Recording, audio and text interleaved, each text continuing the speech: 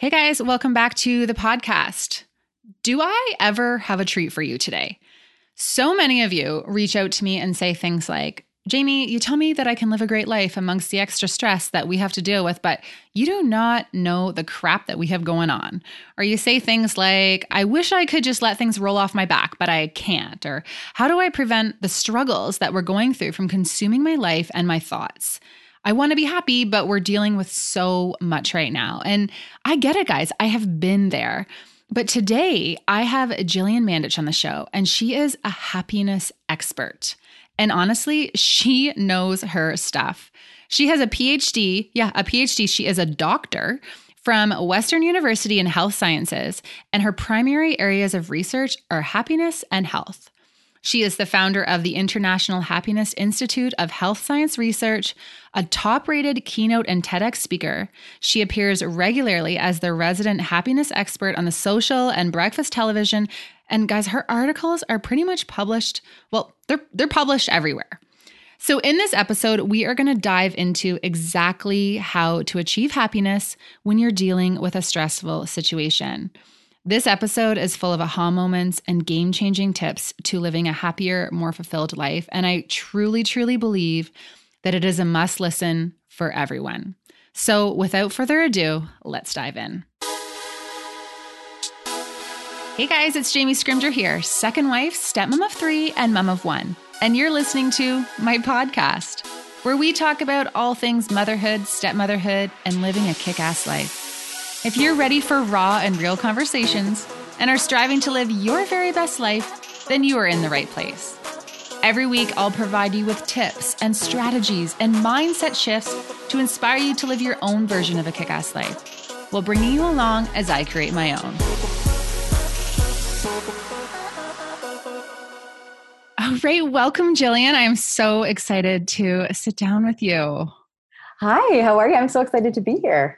I know, this is amazing. Yeah, I was just offline, guys. I was just talking to Jillian about she used to be the instructor at a yoga studio that I used to attend. And I feel like I would go and get this exercise, get my workout in, and also have this life coach session. I would leave fulfilled, ready to, live a more fulfilled life. So I'm so excited, that however many years that was when I was pre-kids and I could do yoga every single night.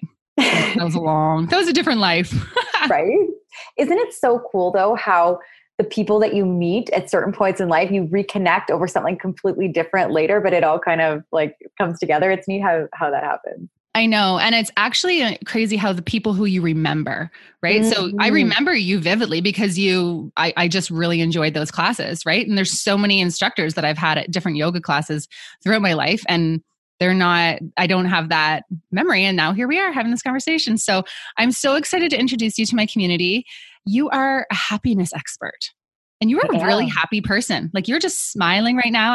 You truly are. You're just such a vibrant, contagious personality. I want to know all about it. Oh, thank you so much. And yes, I am most of the time happy. And for those of you listening, no, I wasn't always this way. And no, I'm not happy all the time.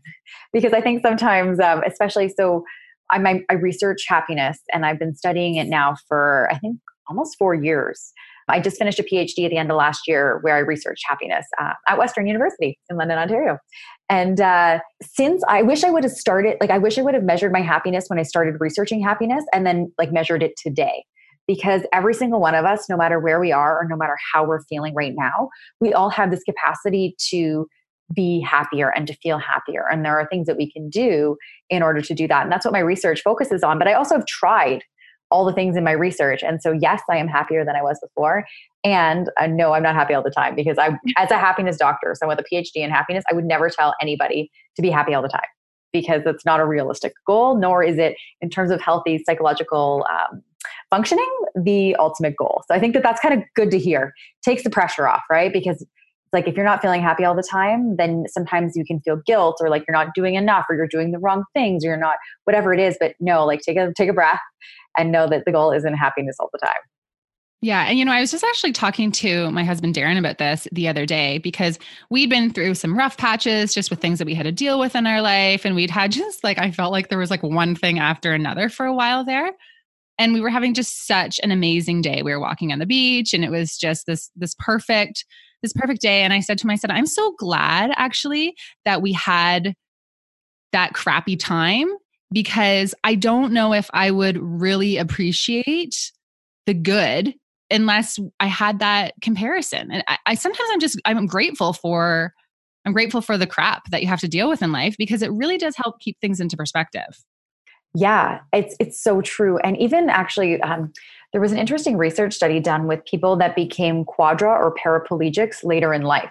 So they had use of all their limbs and then had some sort of an accident, which then they either couldn't use both or all four of their limbs or just two of their limbs.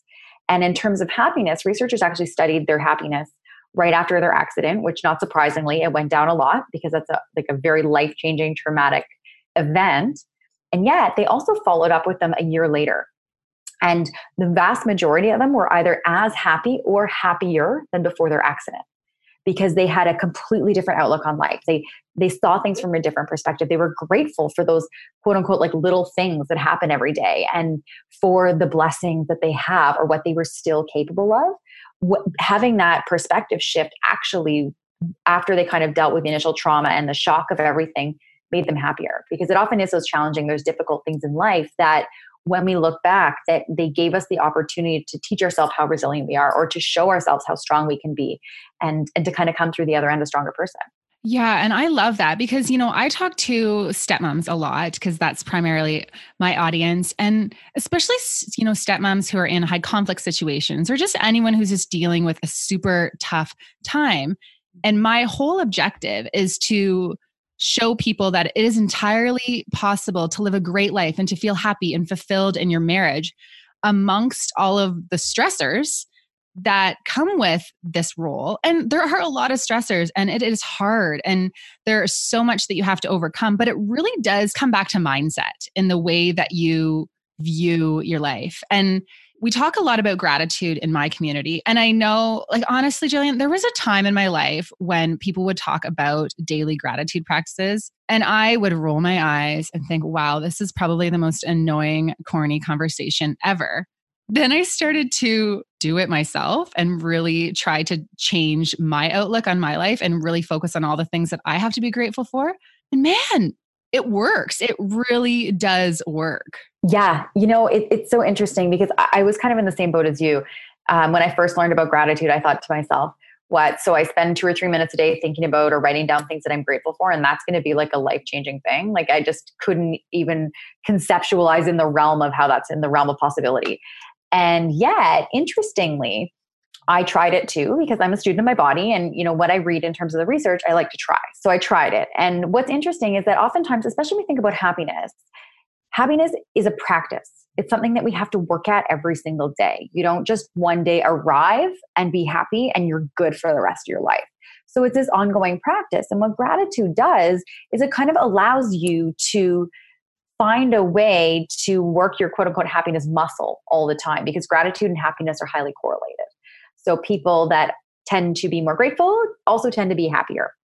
And what's interesting, so I actually just finished a study at Western University with undergraduate students. And so for the study, what they had, my participants were, so I had undergrads watch YouTube videos every week for 4 weeks. And each week I taught them different techniques to boost happiness. So one of the weeks they learned about gratitude. So we talked a little bit about what gratitude is, that it's basically finding things in your life that you're grateful for, things that you're thankful for, things that you're so appreciative to have around you or to have happened to you or to be a part of your life. And they had to do an activity called 3 Great Things. So every single day they had to write down 3 great things that happened to them that day. And what does that take? 2 minutes? Not even, right? And yet, from the beginning of the study to the end of the study, which was only 4 weeks long, I saw significant changes in their happiness. And not only that, when I asked the research participants at the end, what was your favorite part of the study? By far, out of all the things they learned, gratitude was at the top of the list for the vast majority. So I thought that was kind of interesting. Well, yeah. And it doesn't have to be this big to do, right? And it doesn't have to be these huge things that you're grateful for, because I know so many people are that we're in the trenches right now, Jamie. There is so much going on that I don't know what I have to be grateful for. My stepkids are driving me nuts, or my husband's ex-wife is whatever, conflicts going on there. My relationship is struggling. But when I write my list in the morning, and I try to write 5 to 10 things that I'm grateful for, I wake up before the house and I have my coffee in peace and I just kind of like do my journaling. It's just become my morning routine. And it's not a big thing. It's, I will say I'm grateful for the fact that no one's speaking to me right now and I'm having this peaceful time by myself. Or I'm grateful that, my daughter was happy last night after school. Like literally the tiniest little things can make all the difference in your day. Because you're always thinking, when you're writing it down, you're always thinking about things to be grateful for, because it changes your mindset throughout the entire day. Yeah. And what's interesting is that our brains are actually not wired for positivity or to look for gratitude. We actually have to do work to make that happen. So our brain evolutionarily was designed to have us survive. So we need food, we need shelter, and we need to be able to reproduce and pass on our genes. Like that's sort of the goal from a physiological perspective in our brain's mind, if that's a thing. And what happens is that's how it's wired. So if we want to think differently, we actually have to do work to change our thinking. And so, for example, like if someone gave you 10 compliments today, told you 10 wonderful things about you, and one person said a negative thing, at the end of the night, when you're laying in bed and you put your head on the pillow, what's the one thing you're going to think about? The crappy thing they said. Exactly. That's our normal human behavior, because that's how our brain is wired. And so we actually have to override that and think, no, like don't think about that. Think about these 10 great things. And so what gratitude does is it gives us this amazing opportunity to start rewiring our brain to see things from a more positive lens, to see what is the good in the world as opposed to looking for the bad. And when you start to practice gratitude, what you'll notice, I don't know if you found this, but when I first started practicing gratitude, so I would write down every day 3 things that I was grateful for. Then I started noticing what I was saying to my friends or to my family, or even just in everyday life. I started talking about gratitude to be like, wow, I'm so grateful that there's no lineup here today. Or you start to see more of it, because what you focus on, it tends to expand.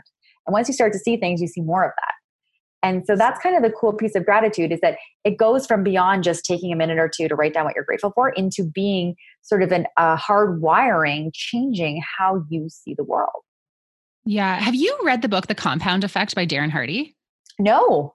Okay. No. So I'll have to add it to my list. Good. Yeah, I'm going to add it, and I'll link it below this podcast. So it's all about how the little things that you do throughout your day, how they add up and compound into the type of life that you live. And he talks about just the little tiny choices.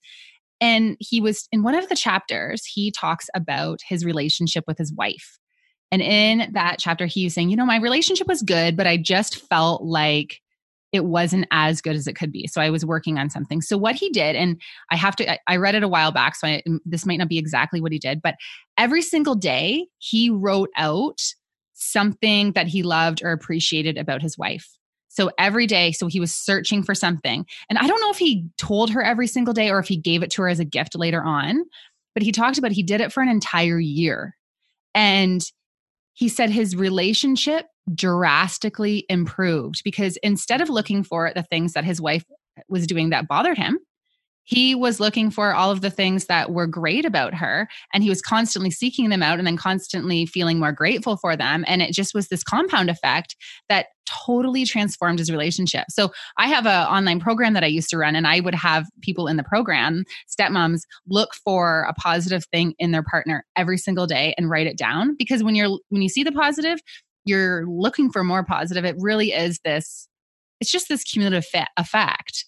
And I also feel like when I'm talking to stepmoms who say they just don't really like their stepkids, like their stepkids, they're not driving with them, or they're struggling with their relationship, or even other people in their lives, I tell them, there's good in everyone. There really is. It's sometimes when you're in like a really stressful situation, you got to dig really deep to find it. But looking for that type of stuff, it changes your relationships. It changes your outlook. It's just, yeah, I could go on and on about gratitude.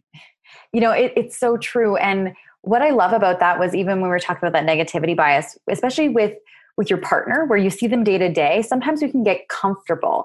And even if we think great things about them, to actually make an effort to tell someone, that's a huge piece.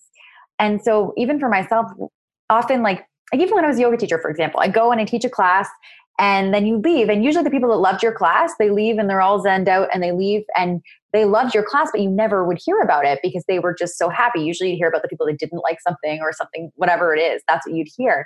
And so I think it's a good reminder to go even beyond the pages of writing down what you're grateful for, and to, in your life, whether it's your partner, whether it's your stepkids, whether it's your kids, whether it's a friend, family member, whoever, to actually take the time to say out loud or to send a message or to write a note to tell them that. It kind of takes things even a step further. And I mean, I actually, sometimes I'll set an alarm on my phone, and when it comes off, I'll text someone I know something they're grateful for, totally random out of the blue. And the amount of times I've gotten a message back saying, thank you. Oh my gosh, that came. I was having such a bad day, because we're not used to just sending messages telling people things we like about them. Right. And so it's kind of a cool practice if you want to make somebody's day. And then also it can help to boost your mood too by doing that. Oh my gosh. So good. So on top of gratitude, what types of habits do happy people have that not so happy people don't have, if you will? Yeah, great question. So interestingly, so my PhD is actually in health science. So I'm a big health nerd.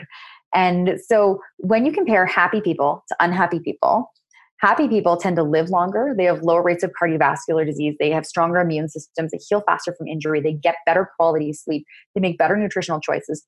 They have longer and more fulfilling marriages. They are rated as more likable. They're better problem solvers. They're more creative. They're more altruistic. And the list goes on and on. So number one, if you're looking at a way to really show up in your life in the best way possible for you and everybody else around you, prioritizing your happiness is essential, I would say.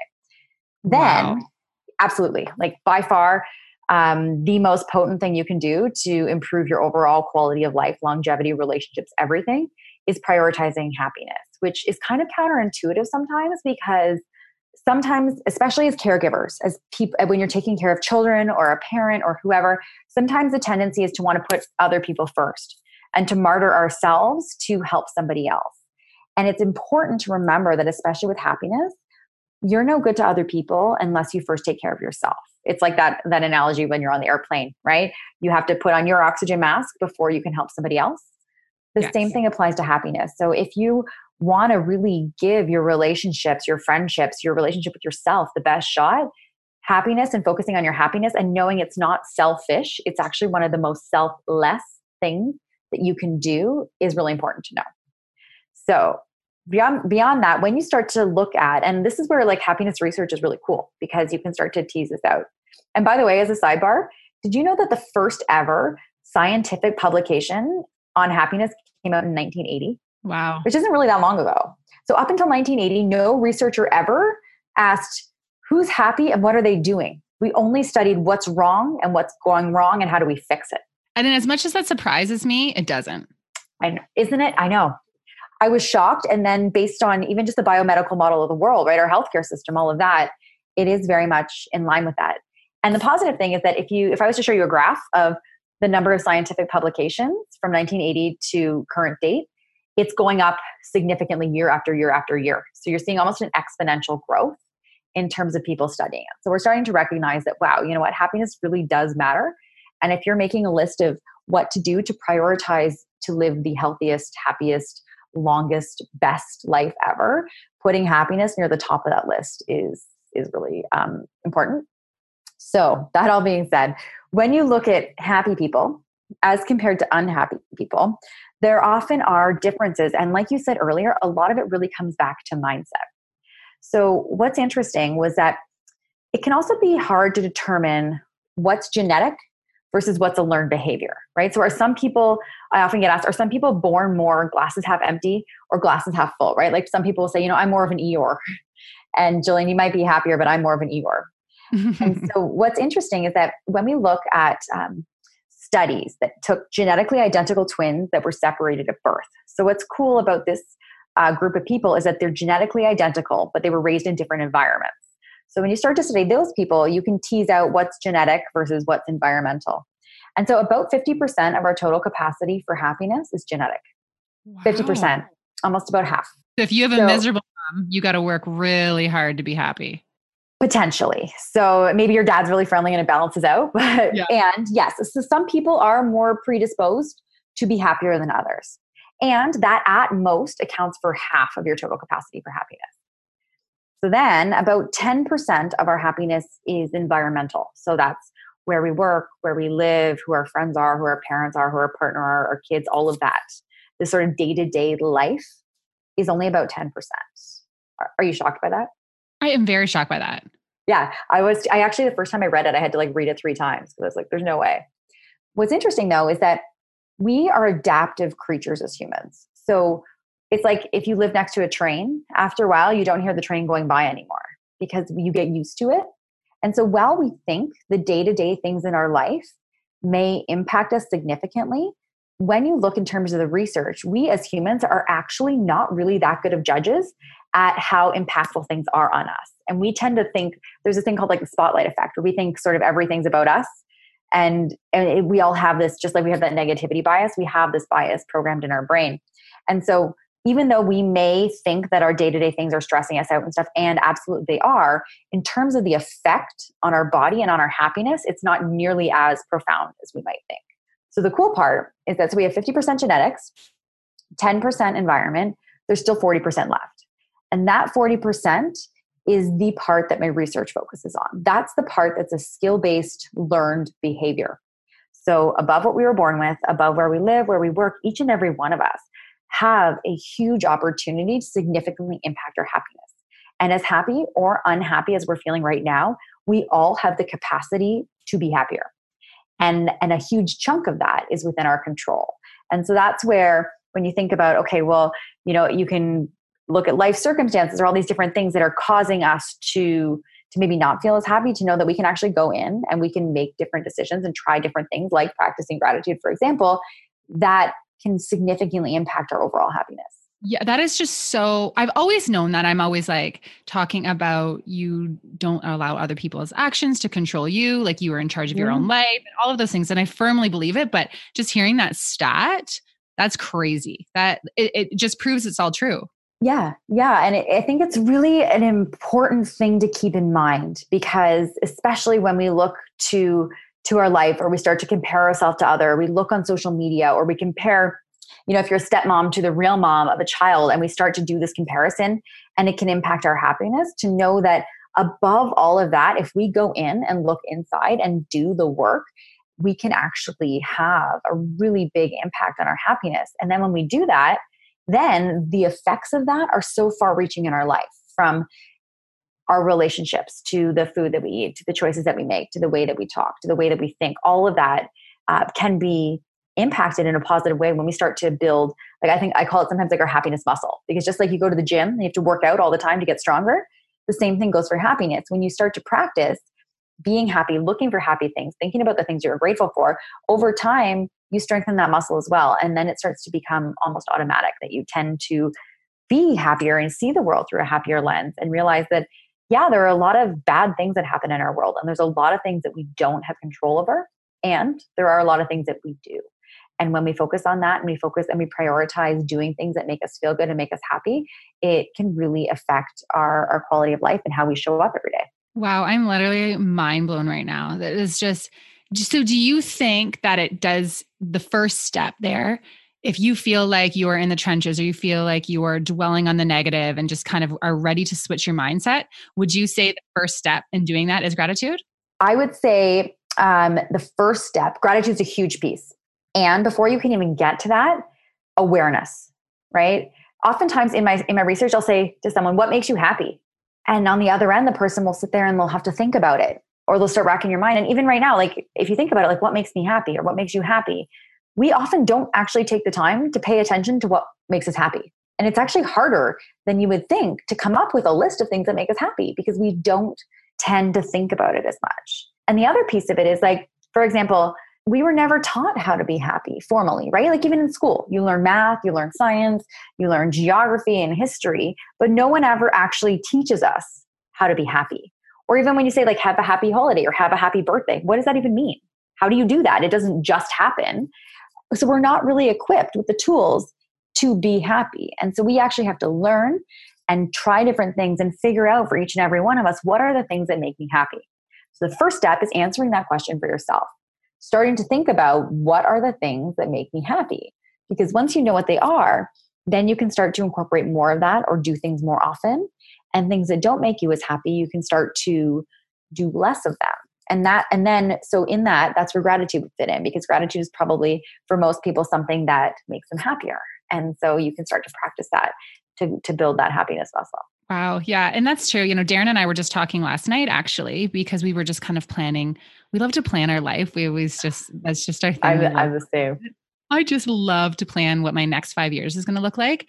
And I was saying to him, I'm really starting to realize that in my life, I love quiet and I love peace. And I love those mornings when we can have coffee together and just that space in my calendar.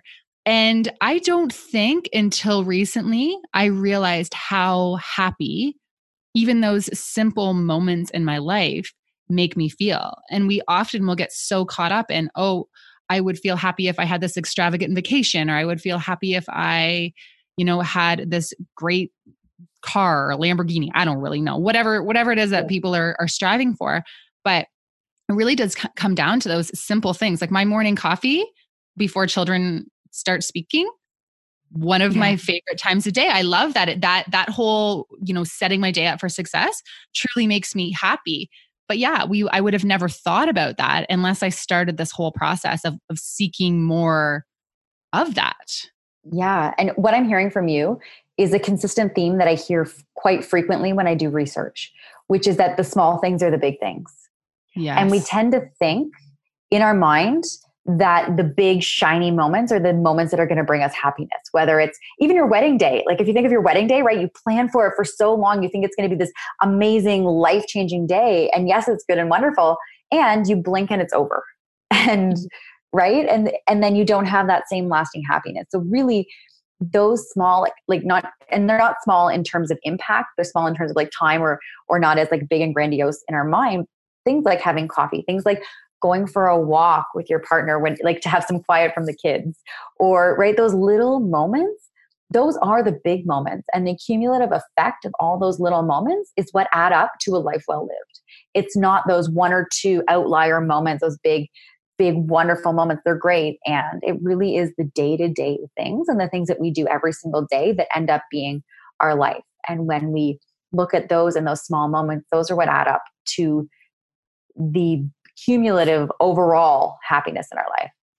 Yes. Oh my gosh. So good. So say someone's in a really crappy mood. Mm-hmm. So say they're really trying to be happy, but maybe shit just hit the fan today. It's just their life is not good right in this moment. You're not feeling good.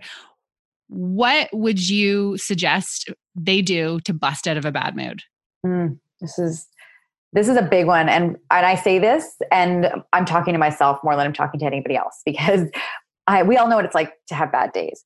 And sometimes when you're in it, it's a totally different situation than when you look back, right? And so for myself, I know what works for me is sometimes, so I've started to pay attention to, and to answer that question for myself, what are those things that make me happy? And so if I ask myself, what are the things that make me happy? A couple things that do that for me are, one, being in nature. I love being in nature, going for a walk, doing yoga. Those for me are some of the big things. And so sometimes if I'm in a bad mood, or even if I've been working at my computer all day and I'm just kind of like, feeling blah, I might not, like the last thing I want to do in the world is get up and go for a walk or go to yoga. And I actually have to force myself to do it. So it's not a question of do I want to do this or not? It's that I do it regardless. And that's the willpower piece, where sometimes when you're in a bad mood, especially, you're really not going to want to do something. And you have to choose it anyway. Because sometimes, like, if you don't feel like it, too bad, do it. Because it's just like, you never leave the gym after a workout and regret having the workout. It's just the getting there part. Or whatever it is for you, honestly, it's like, suck it up and do those things that for you make you happy, because it starts to shift your mood a little bit. And you'll know what those things are for you that are the most potent, and they're different for everybody. The other thing is, have you read Man's Search for Meaning? Have you heard of that book? No, but You're so happy I'm going to read anything that you want me to. So, okay. It's a great book. I love it. I highly recommend it. It's by Viktor Frankl. He's a medical doctor who lived through the Holocaust. And so the first half of the book is actually him sharing his experience through the Holocaust. He actually lost his pregnant wife in a concentration camp. It's not a book to read before bed. It used to give me nightmares. And through all of this book, when you get to the end and you read how the author, Viktor Frankl, thinks and how he's had these tragic, horrible, graphic, traumatic things happen. And at the end of it, his psychological functioning and his thinking and his perspective has really changed my life. And one of the biggest things that came from that book is he talks about, I'm paraphrasing the quote, essentially he says, like, in between stimulus and response, there's a pause. And in that pause, in that gap between the stimulus and the response, that's where our power is, because we may not be able to control what happens to us, but we always have control over how we respond to things. And so whether we're having a bad day or something bad has happened, or we're in a bad mood for no apparent reason, that's the stimulus. And then we have this pause where we get to choose our response. And we can sit there and we can wallow in our bad mood and we can let it spiral down that path, or we can choose to do something to sort of shift the needle. And so that's what I always come back to, that, okay, I have an opportunity here to control how I'm going to respond. And do I want to keep feeling this way? No, I don't. And so it kind of is that self-tough love in terms of just doing it. And once you start to shift, it's like, when you're in a really bad mood and then like everything starts to bother you, but then as soon as you start to kind of shift out of it, then like the sun looks a little bit brighter and traffic lets up a little bit or whatever it is. It's really that figuring out for ourselves, what are those things that we can do that are going to shift our mood, and then doing them even when we don't feel like it. Kind of like, you said choose it. You have to choose it.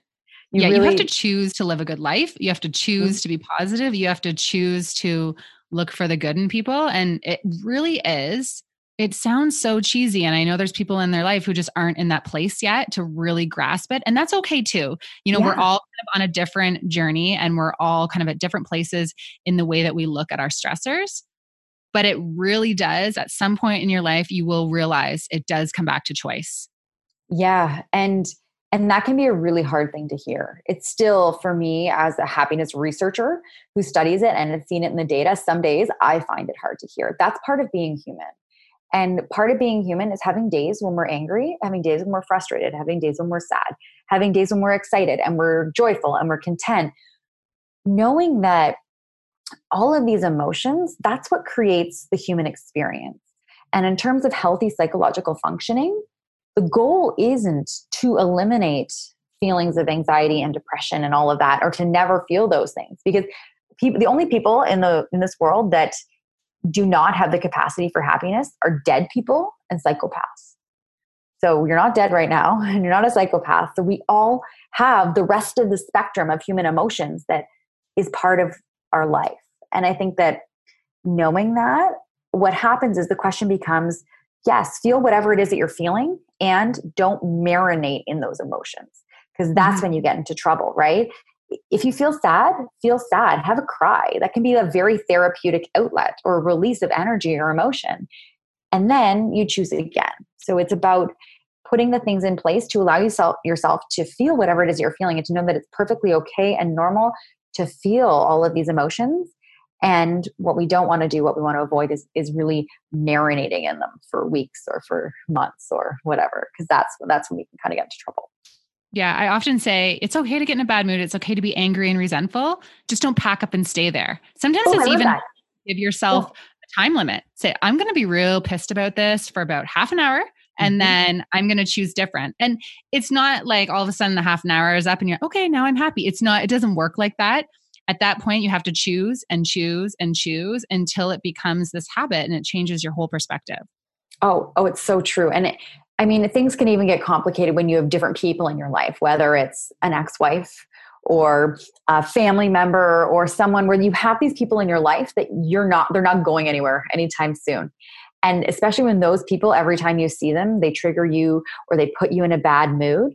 It comes down to really looking at your life and accepting certain things for how they are, because there are things in our life we can't control and there are things that we can. So if someone, for example, say you have an ex-wife that the ex-wife of your husband just drives you absolutely nuts. Every time she says something, if you get mad and frustrated, then that's what you're going to do every single time. And is that really the life that you want to live? Whereas if you can just see them for who they are, create some space. And this is easier said than done. And it's a practice, an ongoing practice. And we can still choose to kind of tone down the focusing on those bad and just accept people for who they are and not let it irritate us, because we only have so much energy in a day. And if we want to show up in the best way possible for our partner, for our kids, for our friends and family, and we choose to leak energy to these different places, then really, if we think about it, we're taking that energy away from other things. And so even having that cognitive shift and recognizing that people are going to be people and we're not going to agree with everything that people do, and that's okay. All we can do is control our response, and we can control how we see things and what we allow ourselves to react to. Oh, yes. Get out of my head, Jillian. It's like everything that I could talk to you forever. Thank you so much for coming on the show. You are, you know what, you are a joy. And I literally could talk to you all day. So what I'm going to do is I'm going to link all things Jillian below. Can you send me the link to that book too? Yes, I will. Yes, I'm going to link that and link everything to do with you. And so thank you so much. Oh, thank you for having me. You know, I love the work that you're doing. And I think actually, so one last thing just before we go that I think you and your community would really find interesting. So an 80-year longitudinal study from Harvard found that the number one predictor of long-term health and happiness was social connection. So having conversations, connecting with people, whether it be online or in person, but really making an effort to do that. And listening to podcasts and having these conversations is a great way for like-minded people to connect. So I celebrate you for what you're doing and what you're building and your community, because by having that connection to those people, you're impacting your life and your life if you're listening right now, and the life goes around us. And that's really how we start to move the needle. So you're a leader in that. I celebrate you for that. Oh my gosh. Thank you so much. You just gave me chills. All right, guys. Thank you so much for tuning in, and I will chat with you next week. Okay, guys, if you like this podcast, please do me a little favor.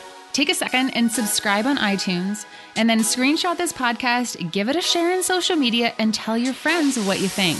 And hey, don't forget to tag me so that I can thank you for helping me spread the word. Thanks so much, and I will talk to you next week.